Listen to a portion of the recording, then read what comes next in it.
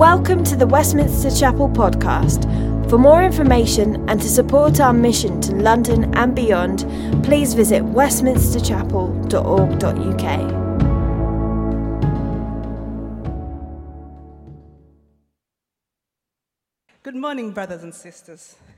This is the day that the Lord has made. We are going to rejoice and be glad in it. Today's Bible reading is taken from the book of Romans, chapter 12. Therefore, I urge you, brothers, in the view of God's mercy, to offer your bodies as living sacrifice, holy and pleasing to God. This is your spiritual act of worship. Do not conform any longer to the pattern of this world, but be transformed by the renewing of your mind. Then you will be able to test and approve what God's will is, his good, pleasing, and perfect will. For by the grace given me, I say to every one of you, do not think of yourself more highly than you ought, but rather think of yourself with sober judgment, in accordance with the measure of faith God has given you. Just as each of us has one body with many members, and these members do not all have the same function, so in Christ, we who are many form one body, and each member belongs to all the others. We have different gifts according to the grace given us. If a man's gift is prophesying, let him use it in proportion to his faith. If it is serving, let him serve. If it's teaching, let him teach. If it's encouraging, let him encourage. If it's contributing to the needs of others, let him give generously. If it is leadership, let him govern diligently. If it's showing mercy, let him do it cheerfully. Love must be sincere. Hate what is evil, cling to what is good. Be devoted to one another in brotherly love. Honor one another above yourselves. Never be lacking in zeal, but keep your spiritual favor, serving the Lord. Be joyful in hope, patient in affliction, faithful in prayer. Share with God's people who are in need. Practice hospitality. Bless those who persecute you. Bless and do not curse. Rejoice with those who rejoice. Mourn with those who mourn.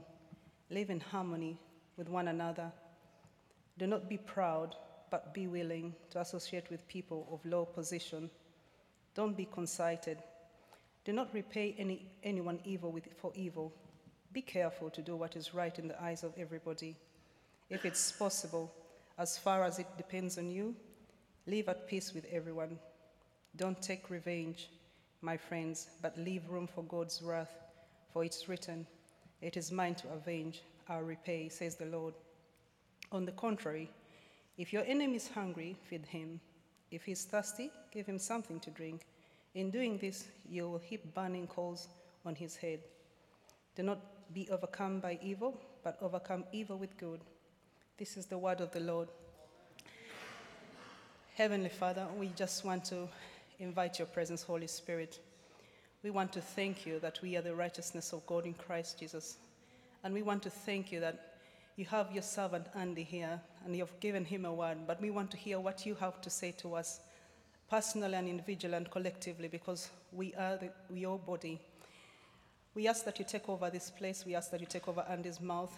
And I pray in the name of Jesus that it is only your voice and what you have to say that will be heard in each and every one of us while we encourage each other in your word. Thank you that your servant Jesus will be glorified in this place. In Jesus' name, amen.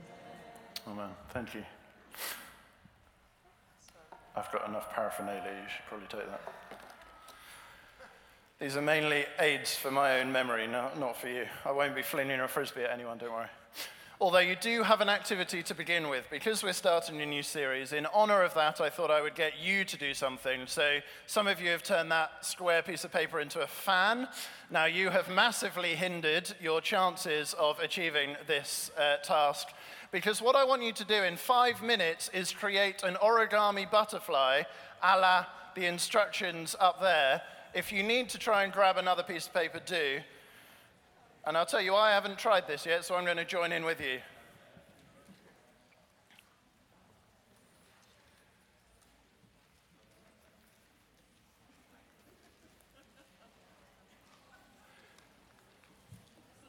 Free cup of coffee next week for whoever does this the best. from our free cafe.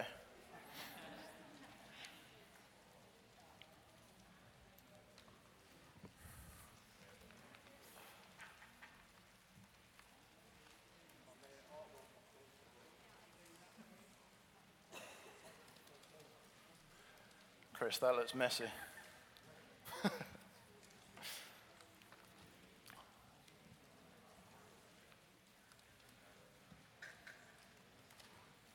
What are we up to? Oh no, number 4 gets tricky, doesn't it?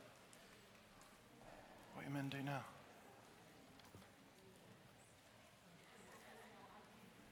Has anyone else folded it the wrong way?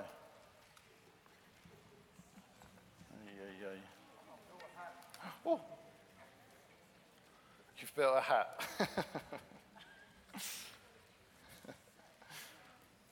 There'll be points for ingenuity if you give up on the butterfly and try something else.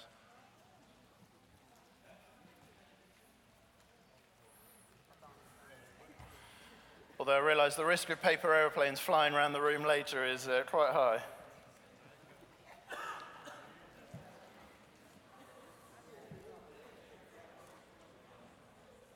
Turn over.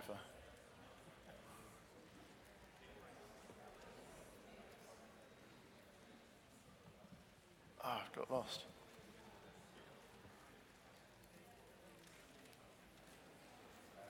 I'm on step 7. Anyone else there? What? You're stuck at number 4. Maybe it's because I'm closer. Fold along the center line. Why would you do that?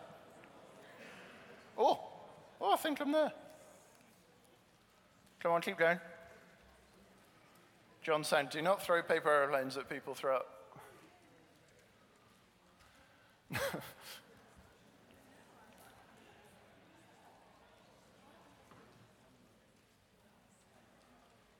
No, I'm lost. What on earth do you go from 9 to 10? What happens?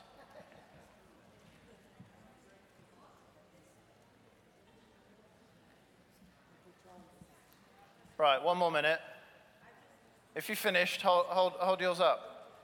I think I've finished, but it doesn't look great. IB. That is a duck at best. Marilyn, yours looks quite good. Is anyone there? Is that one of those like weapons?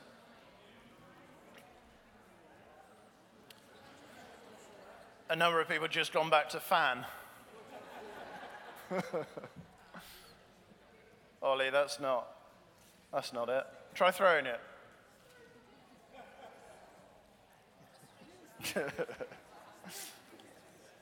I promise you I didn't practice.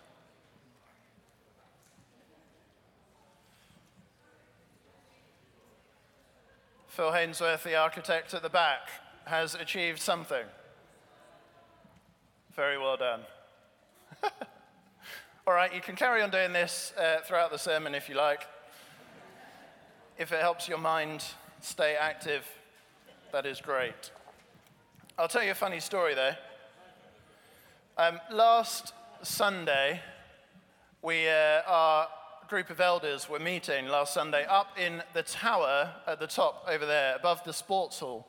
For anyone who hasn't been in the building before, we've got a lot more rooms back there. We're up in a top room praying for our members. It is quite an enclosed room. There were no windows open to the outside.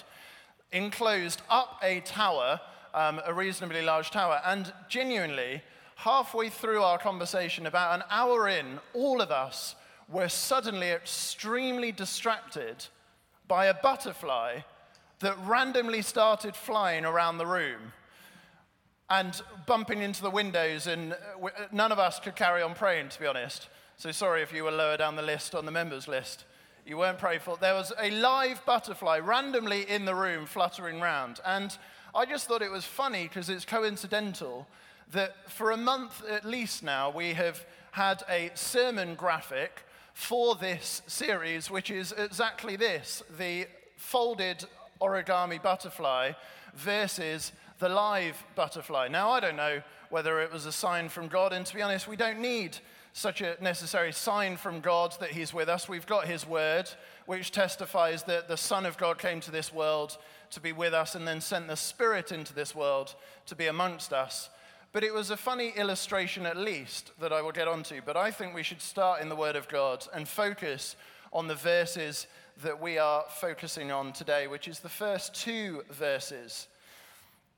We're looking at chapter 12 of Romans and the first 2 verses. It says this: I appeal to you, therefore, brothers, by the mercies of God, to present your bodies as a living sacrifice, holy and acceptable to God, which is your spiritual worship.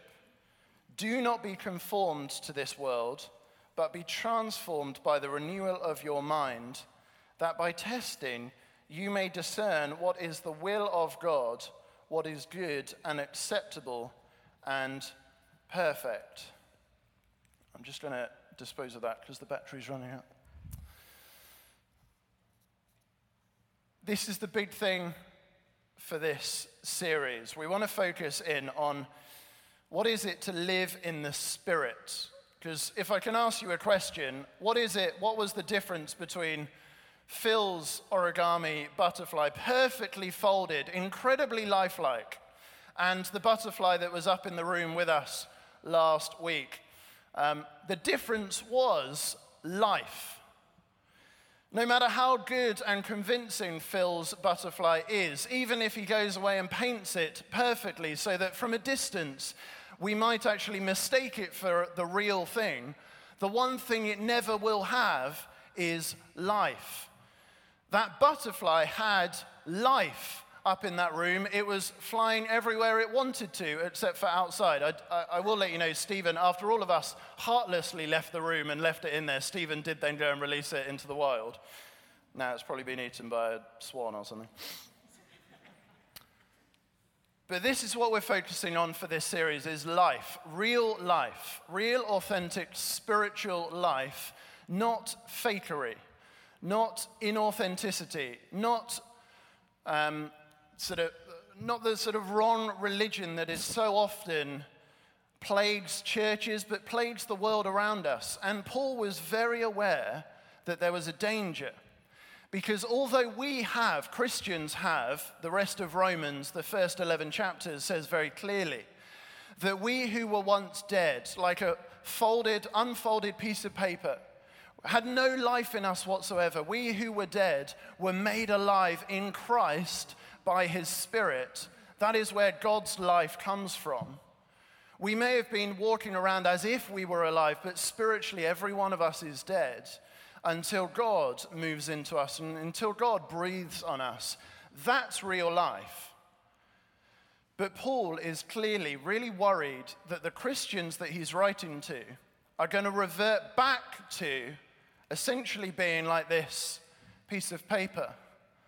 Folded, shaped, pushed, pulled, twisted into a shape that suits the world but isn't in God's will, isn't God's will for your life, isn't God's purpose, but is actually you're being shaped and twisted into something that fits within a world that doesn't recognize Jesus as Lord, doesn't recognize the real Creator as God.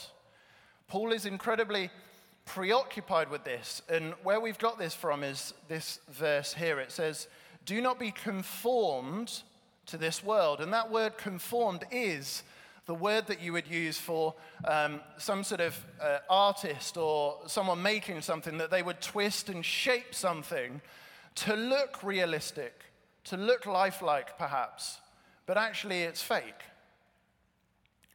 And Paul is saying, don't be twisted into the shape of this world, but be transformed. And you'll find out later that why we've picked this butterfly themed around that word transform. But what is it that's going on when a Christian steps out into the world or even into church? Paul is preoccupied that we are going to be shaped, folded. Now, what is going on? Well, first of all, I think there's the fingers that are doing the shaping. There are the people, or the posts, or the politicians, or the producers, and I was trying to think of a fifth P. I'd say maybe the paychecks. I'll get to it. The people. Now, this is obvious, isn't it? You've grown up in a world surrounded by people. Often that is family and friends, teachers, people of influence around you who speak to you. And either they will tell you what to do, and they will tell you what you should believe, and they will tell you how you should live, or they will just show you. They will either give you verbal instructions or implicit instructions just by the way that they live, that either you should follow them and you should mimic them. So there's people that have had influence on you. They're shaping you. They're twisting you in different ways. And then there's posts. Now, it would have been different for the Apostle Paul, but nowadays, none of us can deny the incredible power of social media and social media posts to really, really affect the way that you think.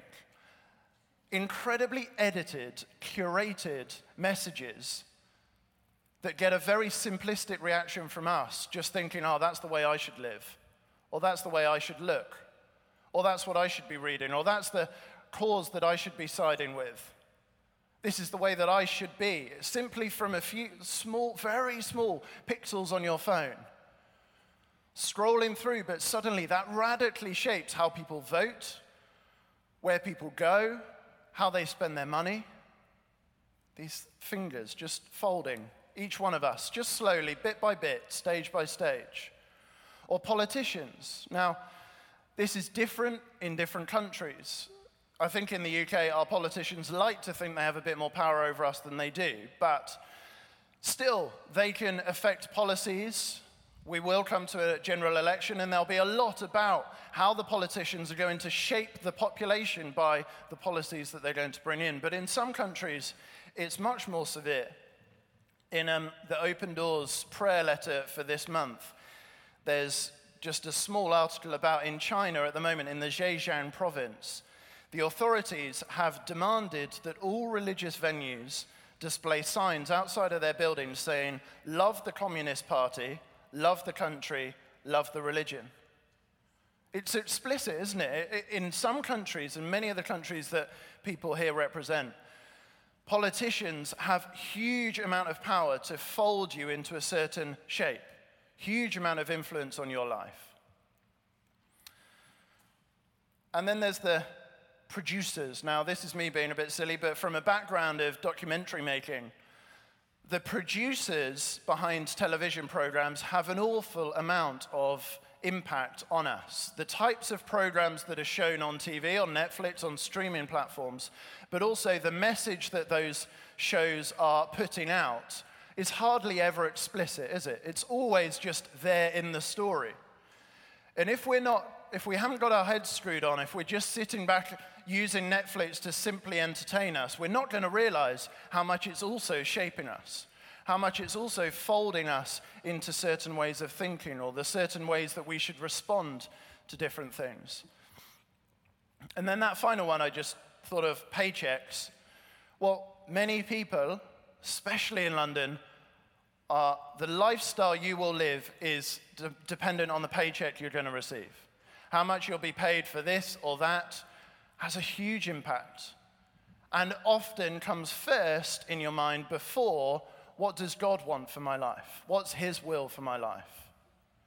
So these are the fingers, but the fingers are sort of all connected together as a hand, and that's the society that you live in. But I'm quite interested in the arm, the sort of, in my case, slightly shapeless, long thing that extends further than the hands and the fingers. And I'd say this is sort of the generations or the culture.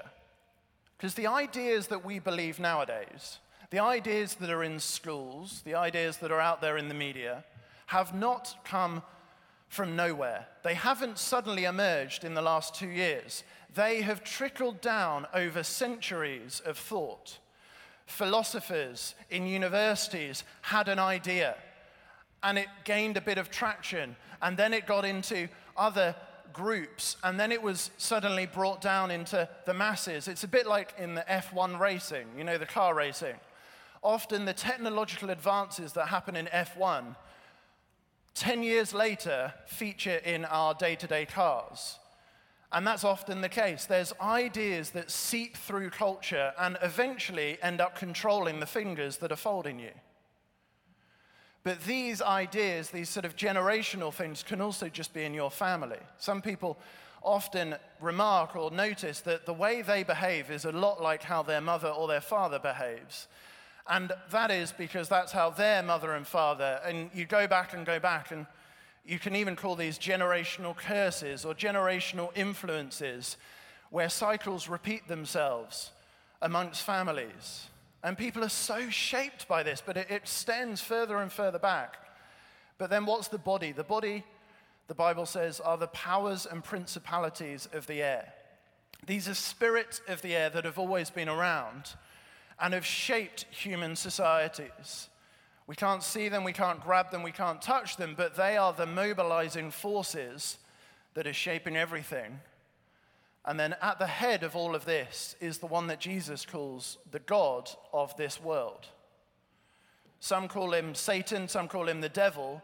Jesus referred to him as the God of this age, or the God of this world, the created being who was created as an angel to look after humanity and raise them up into their full inheritance so that one day they would inherit the world. But he didn't fancy the idea of them inheriting the world.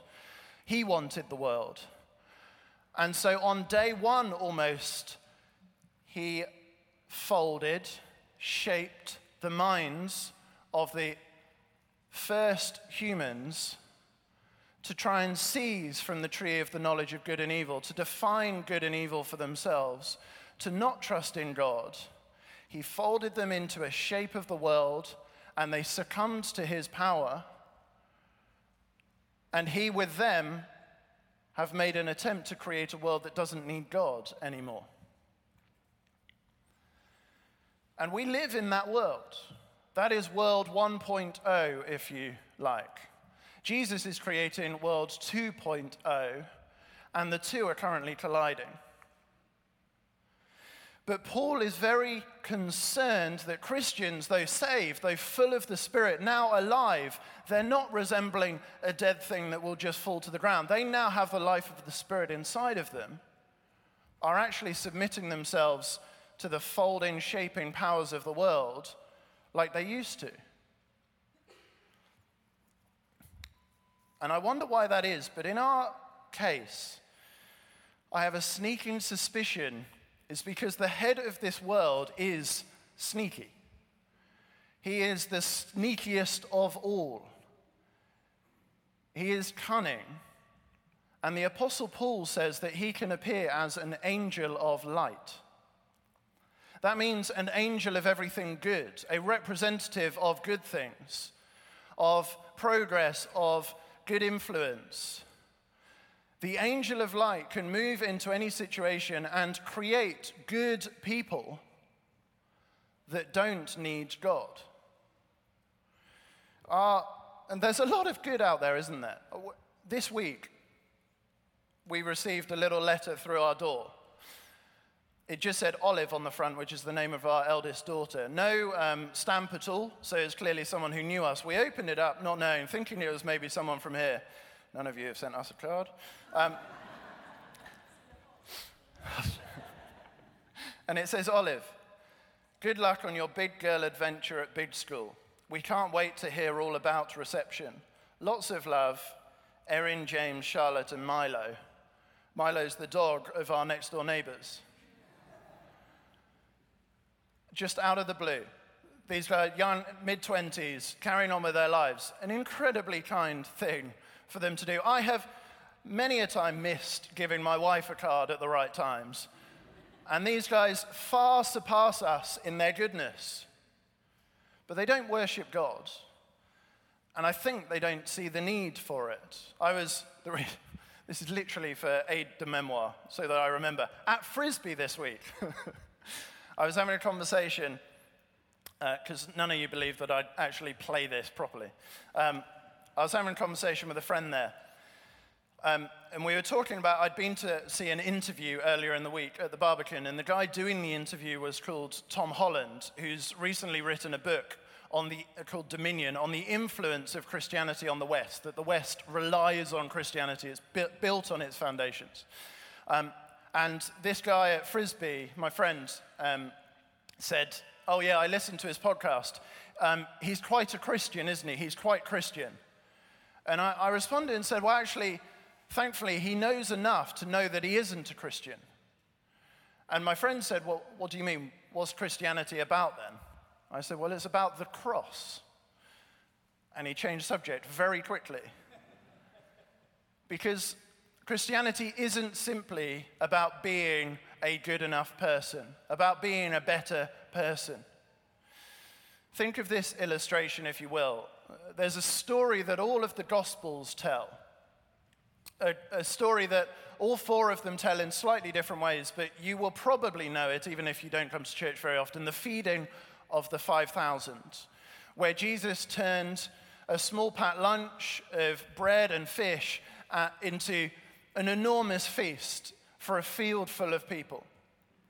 And it says in Mark's gospel that these people had come for the teaching of Jesus. Jesus had been teaching them throughout the day. You can imagine, pretty good teaching. I imagine it was the Beatitudes that we get in Matthew and extra, various things that he's been teaching them over a long period of time. And then they see this incredible miracle in front of them, the power of God. And they get to taste of the miraculous food that Jesus has multiplied. So unsurprisingly, after a day of good teaching, good food, and a great experience, they want to carry that on. So the next day, it says, they went and found Jesus again. But this time, Jesus has turned the heat up just slightly because his teaching turns more about himself. And he says it's the will of God for every human being to believe in me, he says. That people would know eternal life by knowing and believing in me. And that started to turn some of their stomachs a little bit. They thought they were just getting a free brunch again. And then Jesus amps it up even more and says, if you want to follow me, if you want to have any part in this eternal life, you're going to have to eat my flesh and drink of my blood.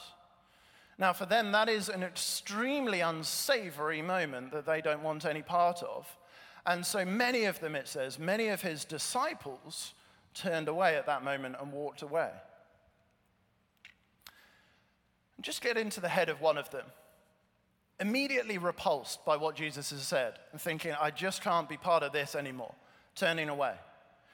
But as they turn away, they start to think, well, maybe he's got more for me to hear. Maybe, shall I turn back? And then you can imagine the angel of light appearing with an arm around this person's shoulder and saying, don't feel bad, don't feel guilty. Look, you've heard enough to be a very good person now.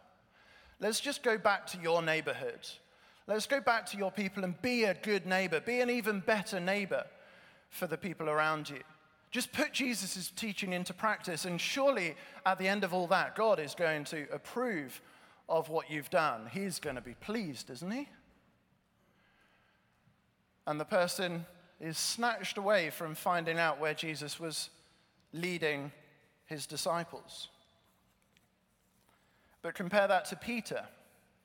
Peter, who Satan, the angel of light, really wanted to snatch away from Jesus. And Jesus said, I prayed for you. That's the only reason, Peter, you are still standing.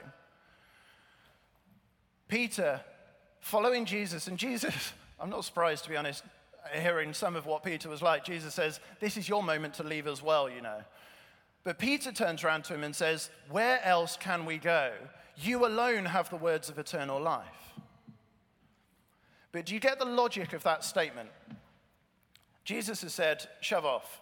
And he says, no, because you've got something that I want that you haven't yet given me. You have the words of eternal life. I haven't yet got them, so I don't feel like I can go away yet. I'm going to keep following you until you give me eternal life. Until you give me what I'm following you to find out. Where is this place of eternal life? And Peter, who kept on messing up, I'm sure lived a far worse life than the people who went back and put Jesus' teaching into practice. Followed Jesus all the way to the place of eternal life. And where was it? It was the place of Jesus' death. It was the place of God's mercy. I'm going to say it was the mercy seat of God. Now, what is a mercy seat? This is an Old Testament idea introduced in Exodus as God's people are being told how to create the tabernacle, which was the tent in which God would live amongst God's people. And there was the Ark of the Covenant, which would be his throne, and that was meant to be carried around and placed in the Holy of Holies in the middle of the camp. This was symbolically the presence of God with his people, where God would sit, where God would be.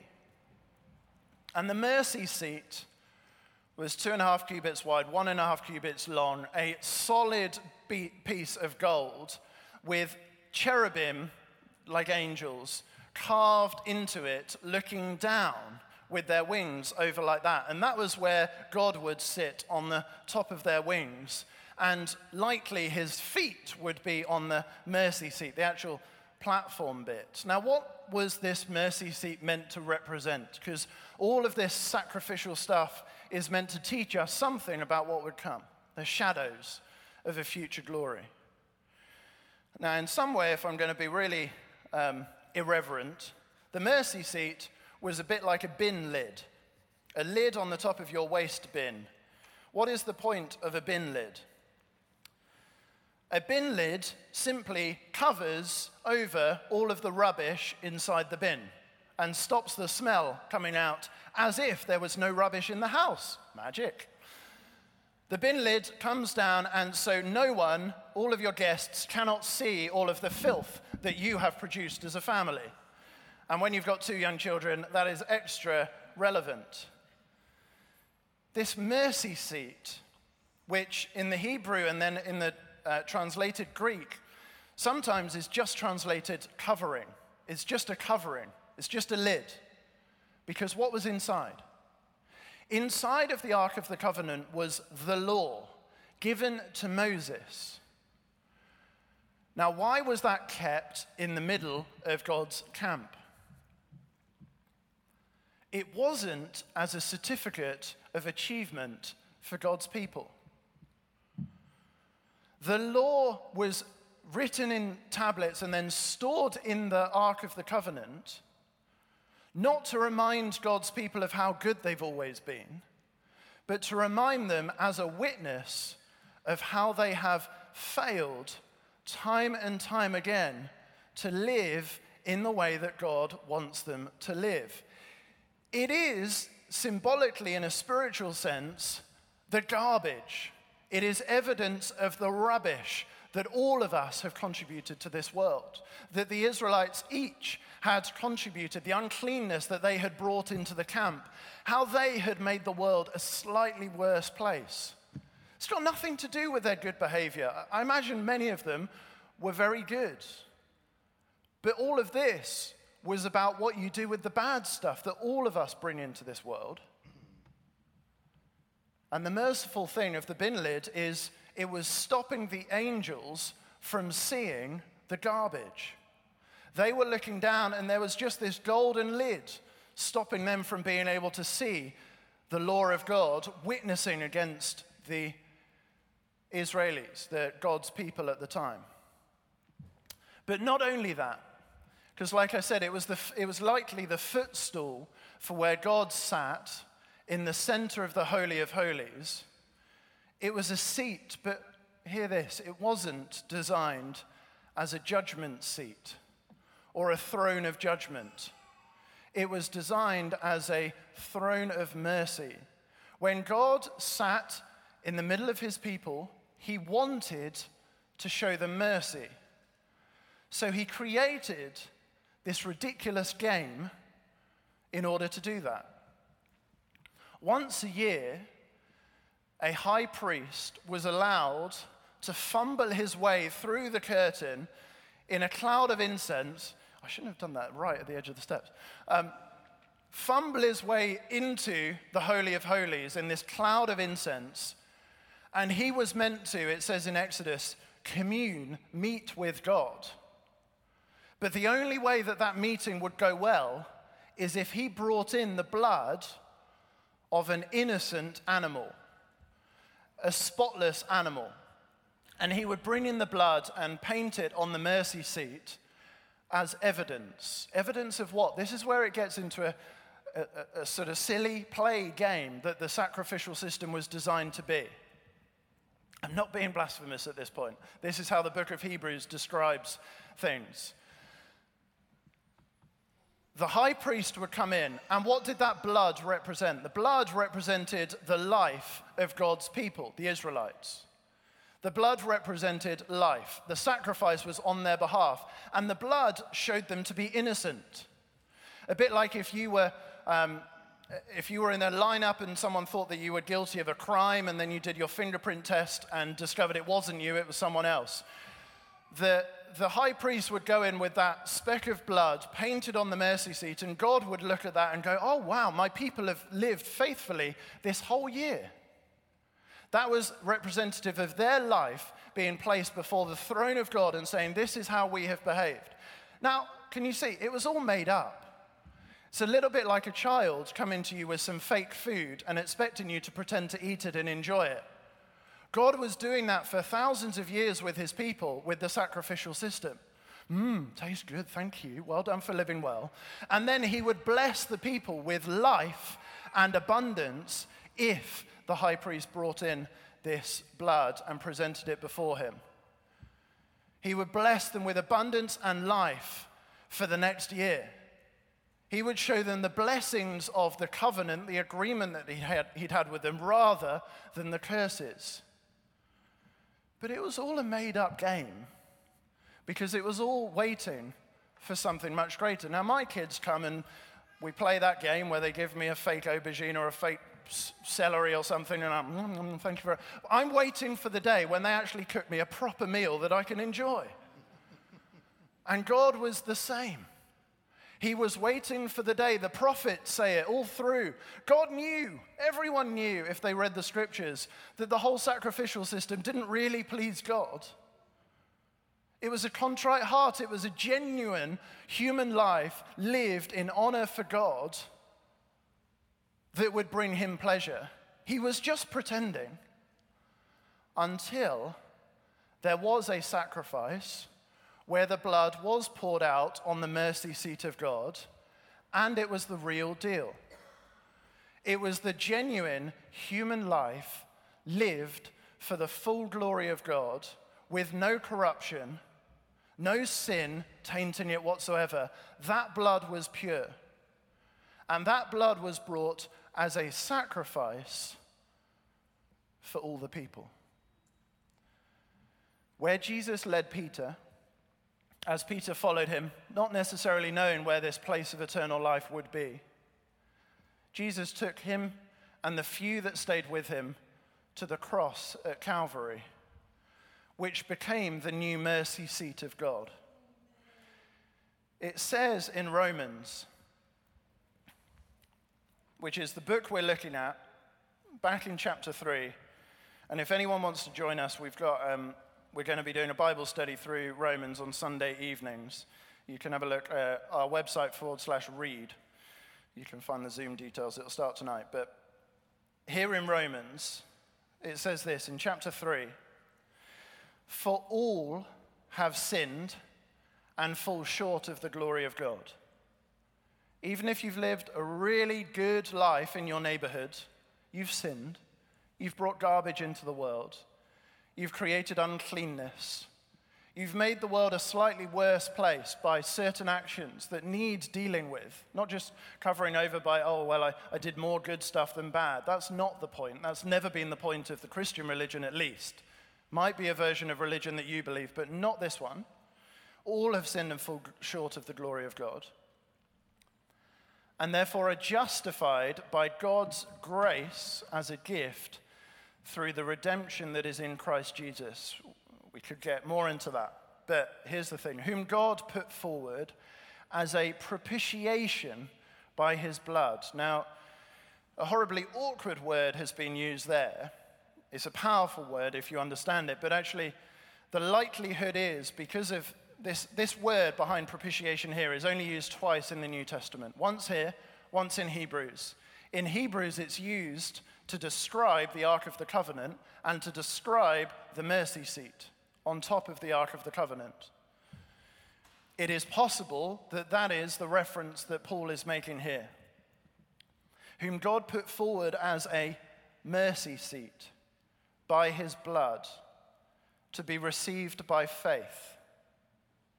The high priest had to go in, paint some blood on that mercy seat, and then by faith leave and believe that God was now going to be blessing his people rather than cursing them, which was what they deserved. We believe in Jesus, and now we live by faith. We receive all of these blessings of God by faith. This was to show God's righteousness, because in his divine forbearance or patience, he had passed over former sins. What that means, he'd just overlooked former sins for many years. He'd played pretend for so many years until finally he put forward the real mercy seat, the real place where God communes with his people. Can I say, the place of transformation. It is the source of eternal life. It is the source of the Holy Spirit, is at the mercy seat.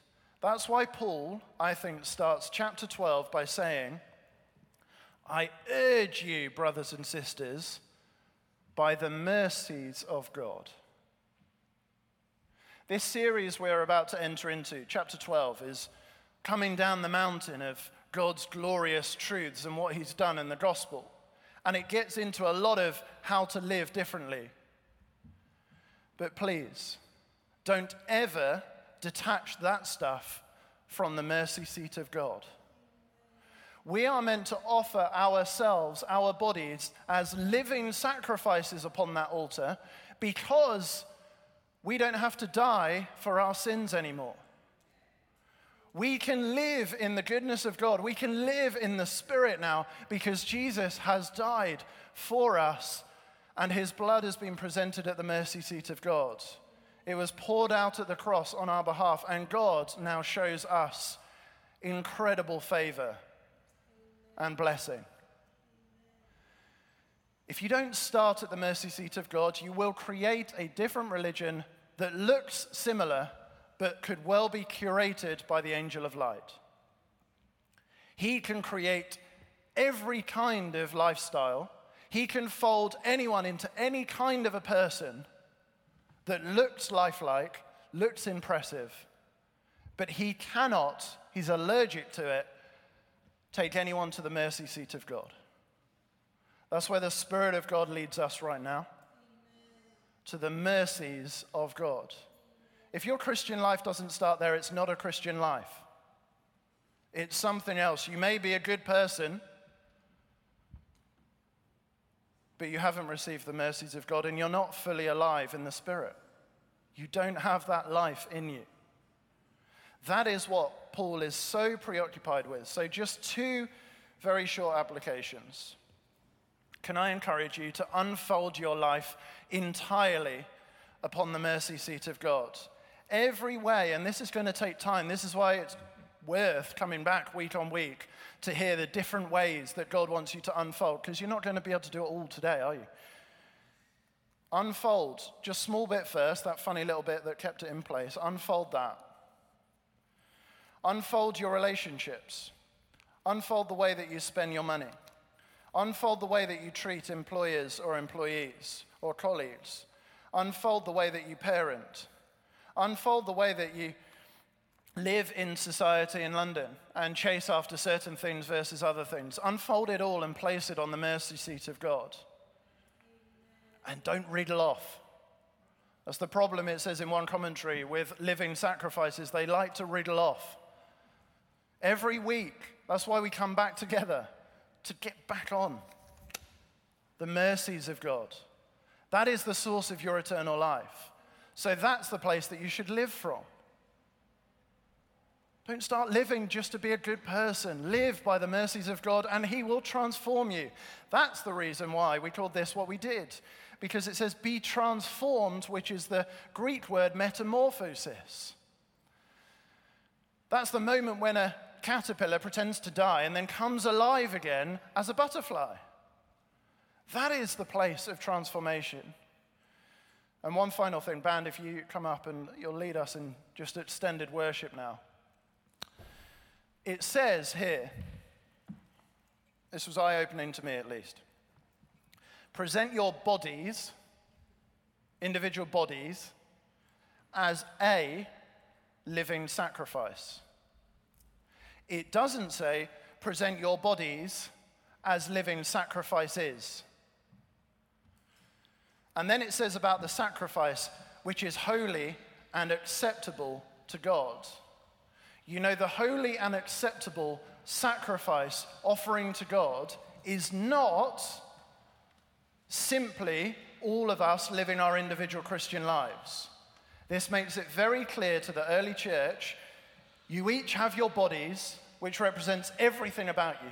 All that you do, everything you touch, everything you think, everything you feel, your bodies, offer all of them as one living sacrifice, which is holy and pleasing.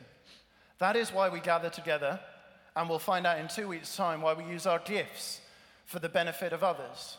The holy and acceptable offering to God is a church of many different people all coming together on the mercy seat of God. That is the reason that we gather together. It is the very essence of who we are. That's where the Spirit of God dwells amongst us, a joint sacrifice together. Whatever part you are, I feel like I'm maybe the hoof of the bull that gets sacrificed. Some of you might be the beef cheek, some the ear, who cares?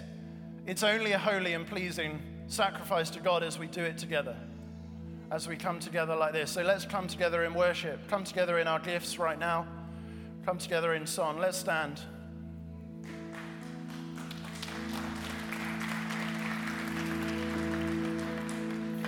And I'll just pray this prayer that Stephen, this doxology almost that Stephen read at the end of chapter 11 in our prayer meeting before this. Oh, the depth of the riches and wisdom and knowledge of God.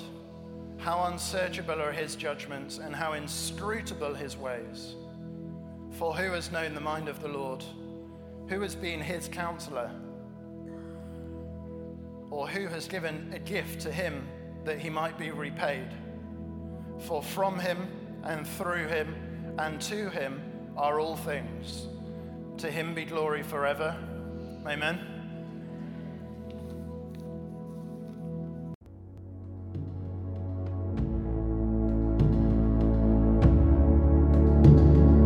Thanks for listening to sermon audio from Westminster Chapel. If you'd like to partner with us in making disciples and sharing the gospel, please consider making a one-off or regular donation. Visit westminsterchapel.org.uk/giving to find out how.